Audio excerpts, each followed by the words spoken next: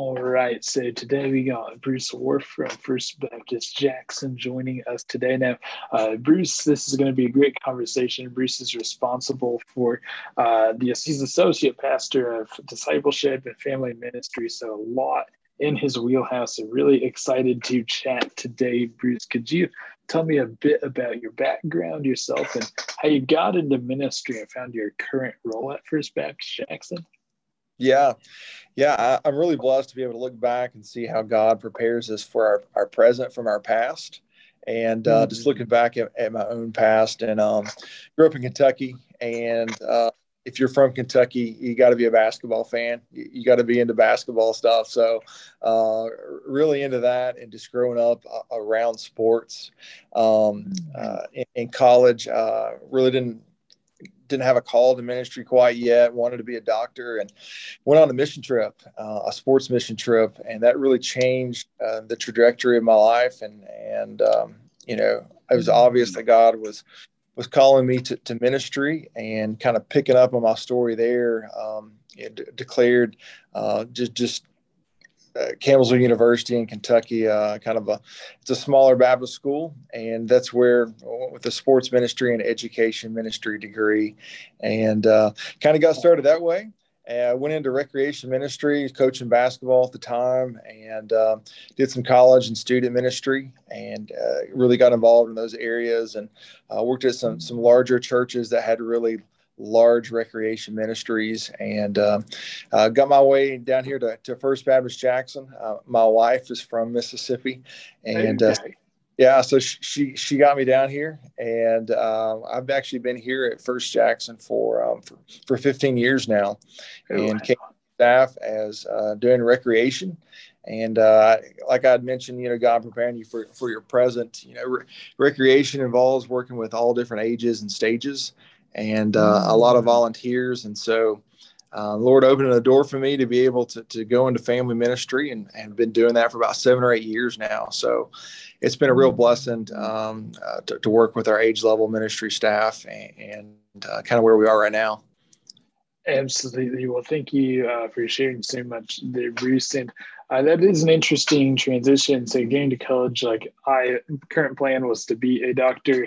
I ended up getting on some mission trips, getting into recreational ministry, ending up in a different part of the country, and then not only going from recreational ministry, but into family ministry as well. So got to experience a lot of different stuff. How did having that background in the recreation and sports ministry, how does that help you, especially in the family ministries? What are some awesome benefits you're seeing translate really well? Yeah, I think a lot of it is administration, and just going from making sure that all those little behind the scene details that people don't see on the front end side, making sure that they're taken care of.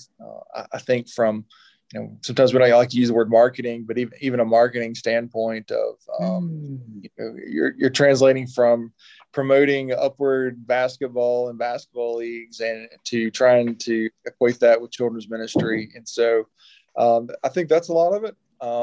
But then also just the different ages and stages. I mean, how you do camps for preschoolers is going to be completely different for how you do it with high school students. So those things kind of translate a lot. Yeah, absolutely. Because in recreation and family ministry, ages and stages, really like that expression. Probably going to start stealing that. So yeah, and that is important to keep in mind what age, what stage are these families, these kids at. So that is super awesome, helpful advice there, Bruce.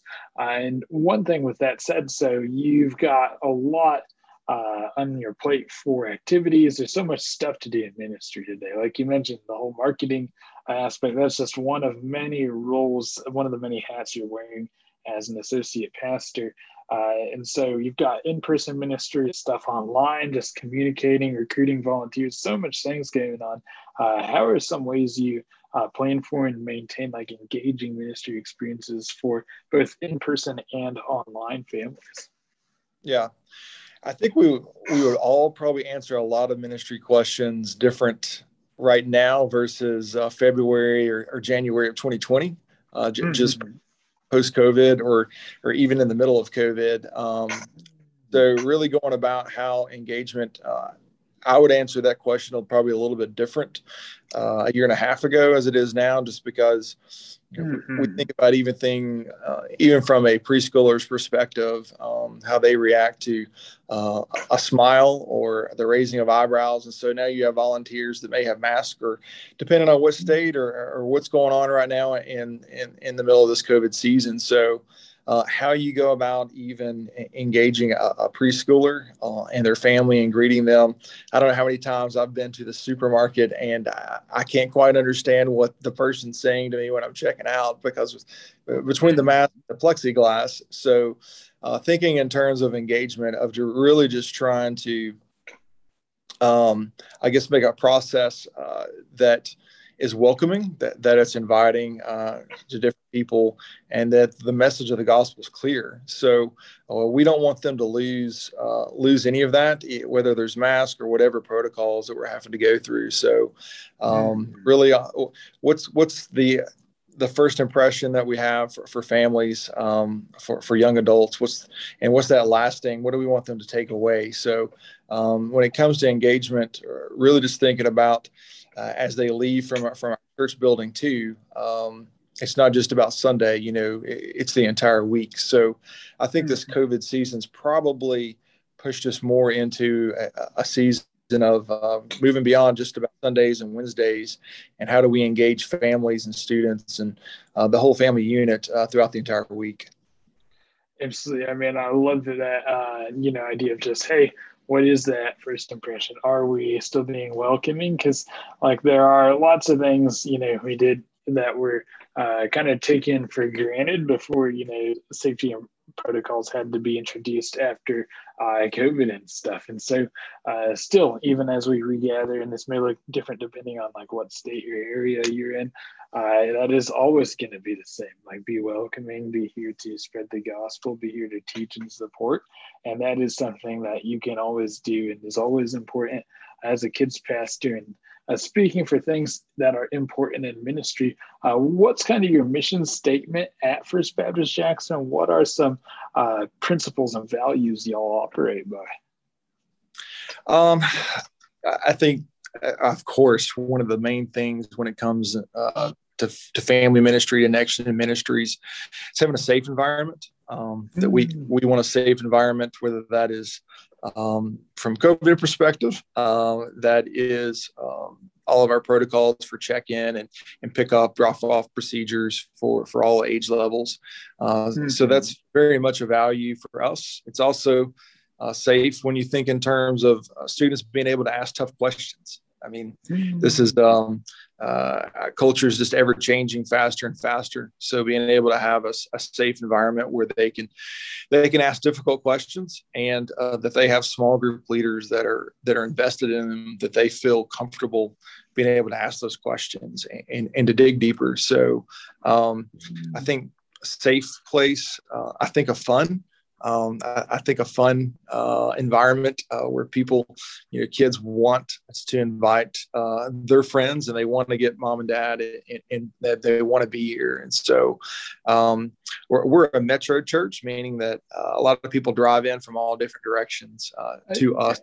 And so we want to have a fun environment here that connects the gospel to all ages and stages whenever they get here. So fun would be another one, and then really just excellence. And so when you think about excellence and consistency, those are two terms that I think in ministry a lot of times that even during this COVID season, maybe it's difficult because of the lack of consistency.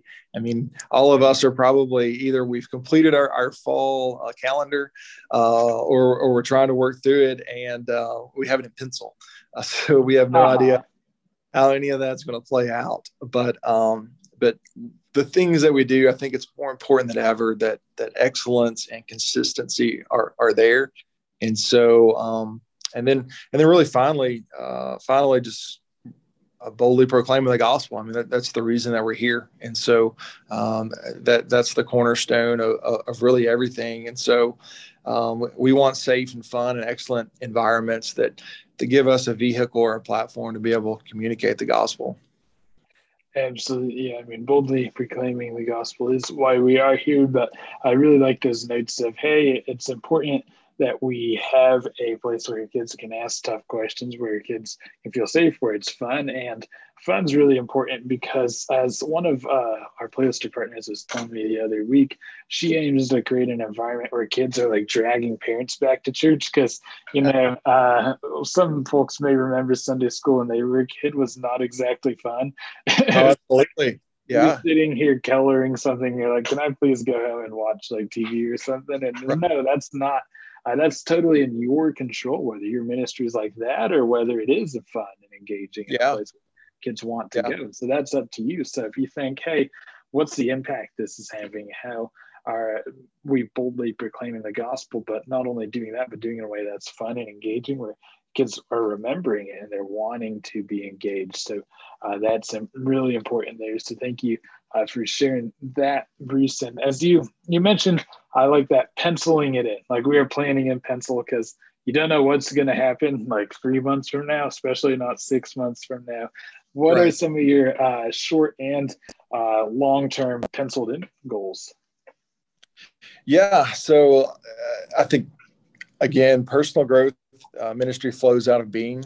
And so just really taking care of myself, and then challenging our staff and our volunteers, during this, I keep saying COVID season, but that's really where we are. And so trying to help them process and make sure that they are staying grounded in scripture and that they're taking care of themselves so that you are able to establish really some of those long-term goals. So healthy leaders create healthy ministries. And so we want to really follow through with that. I think other long-term goals are, or short-term that leads to long-term, is really engaging our community more and more. And I know we had briefly touched on engagement, but I think throughout the past few months, really moving beyond our walls here at the church and what that looks like. So very much a value of that fun value that we talked about is how can we engage them where they are? And so trying to create short-term opportunities that where a long-term statement might be for our community is we want to go to be a part of what First Jackson is doing, and really, is our student ministry staff or our children's ministry staff we want them to be at ball games. We want them to be at piano recitals, and seeing if families are okay with their small group leaders being there to support those kids. And so, regardless if they're able, if we're in a lockdown mode or whatever's going on, we want to be able to really take that next step of meeting them where they are. And I know that we have on tap a fall lunchbox tour for our children's ministry, being able to go visit the kids in their schools. And so hopefully that's one of those things on the calendar that we get to get going. Taking Gatorades to local sports teams that are outside, or football and soccer teams, those are short-term things that pay long-term dividends. And so really just trying to move beyond the church walls coming up. So that would be kind of another short-term, long-term thing for us. And again, I guess relationships. That's kind of where we are right now. Absolutely. I mean, that is a lot of info right there, Bruce. And so one, really like the healthy ministries come from healthy leaders. It's important to keep healthy, both physically and spiritually. If you're ever not feeling healthy, it's probably just a few things like sleep, diet, exercise, and then spiritual health. One of our partners mentioned they like to just take a moment for personal worship every week, just like by yourself. Just listen, even if it's just listening to a worship Spotify playlist, and even like not touching it and picking the songs to let God kind of decide where it's going. So like that personal worship, whether it's just reflecting and praying, is super important. Spiritually healthy, physically healthy, but then, as you mentioned, lots of awesome things sounds like are going on at First Baptist Jackson. So that is very exciting to hear. And I'm curious, what are some other pieces of info or advice that you'd want to share with Kidman leaders? I think just choosing, probably really just choosing possibilities over problems. And I think we all have our juggling what could be problems, but really in reality, a lot of them are possibilities. So trying to hit this moving target of dates that we have before us, whether it's programs. And I think people through this COVID season, moving on programs to people, and whether it's your small group roles that you have, or whatever it is on your classroom roster, of really just being able to invest in them and checking on them, and investing in them, and moving beyond just, I think as church leaders, a lot of times we get so focused on the next event or the next program that we lose sight of what the ultimate goal there is, and that's people. So really just honing in on that, and looking for the possibilities throughout the week that we have.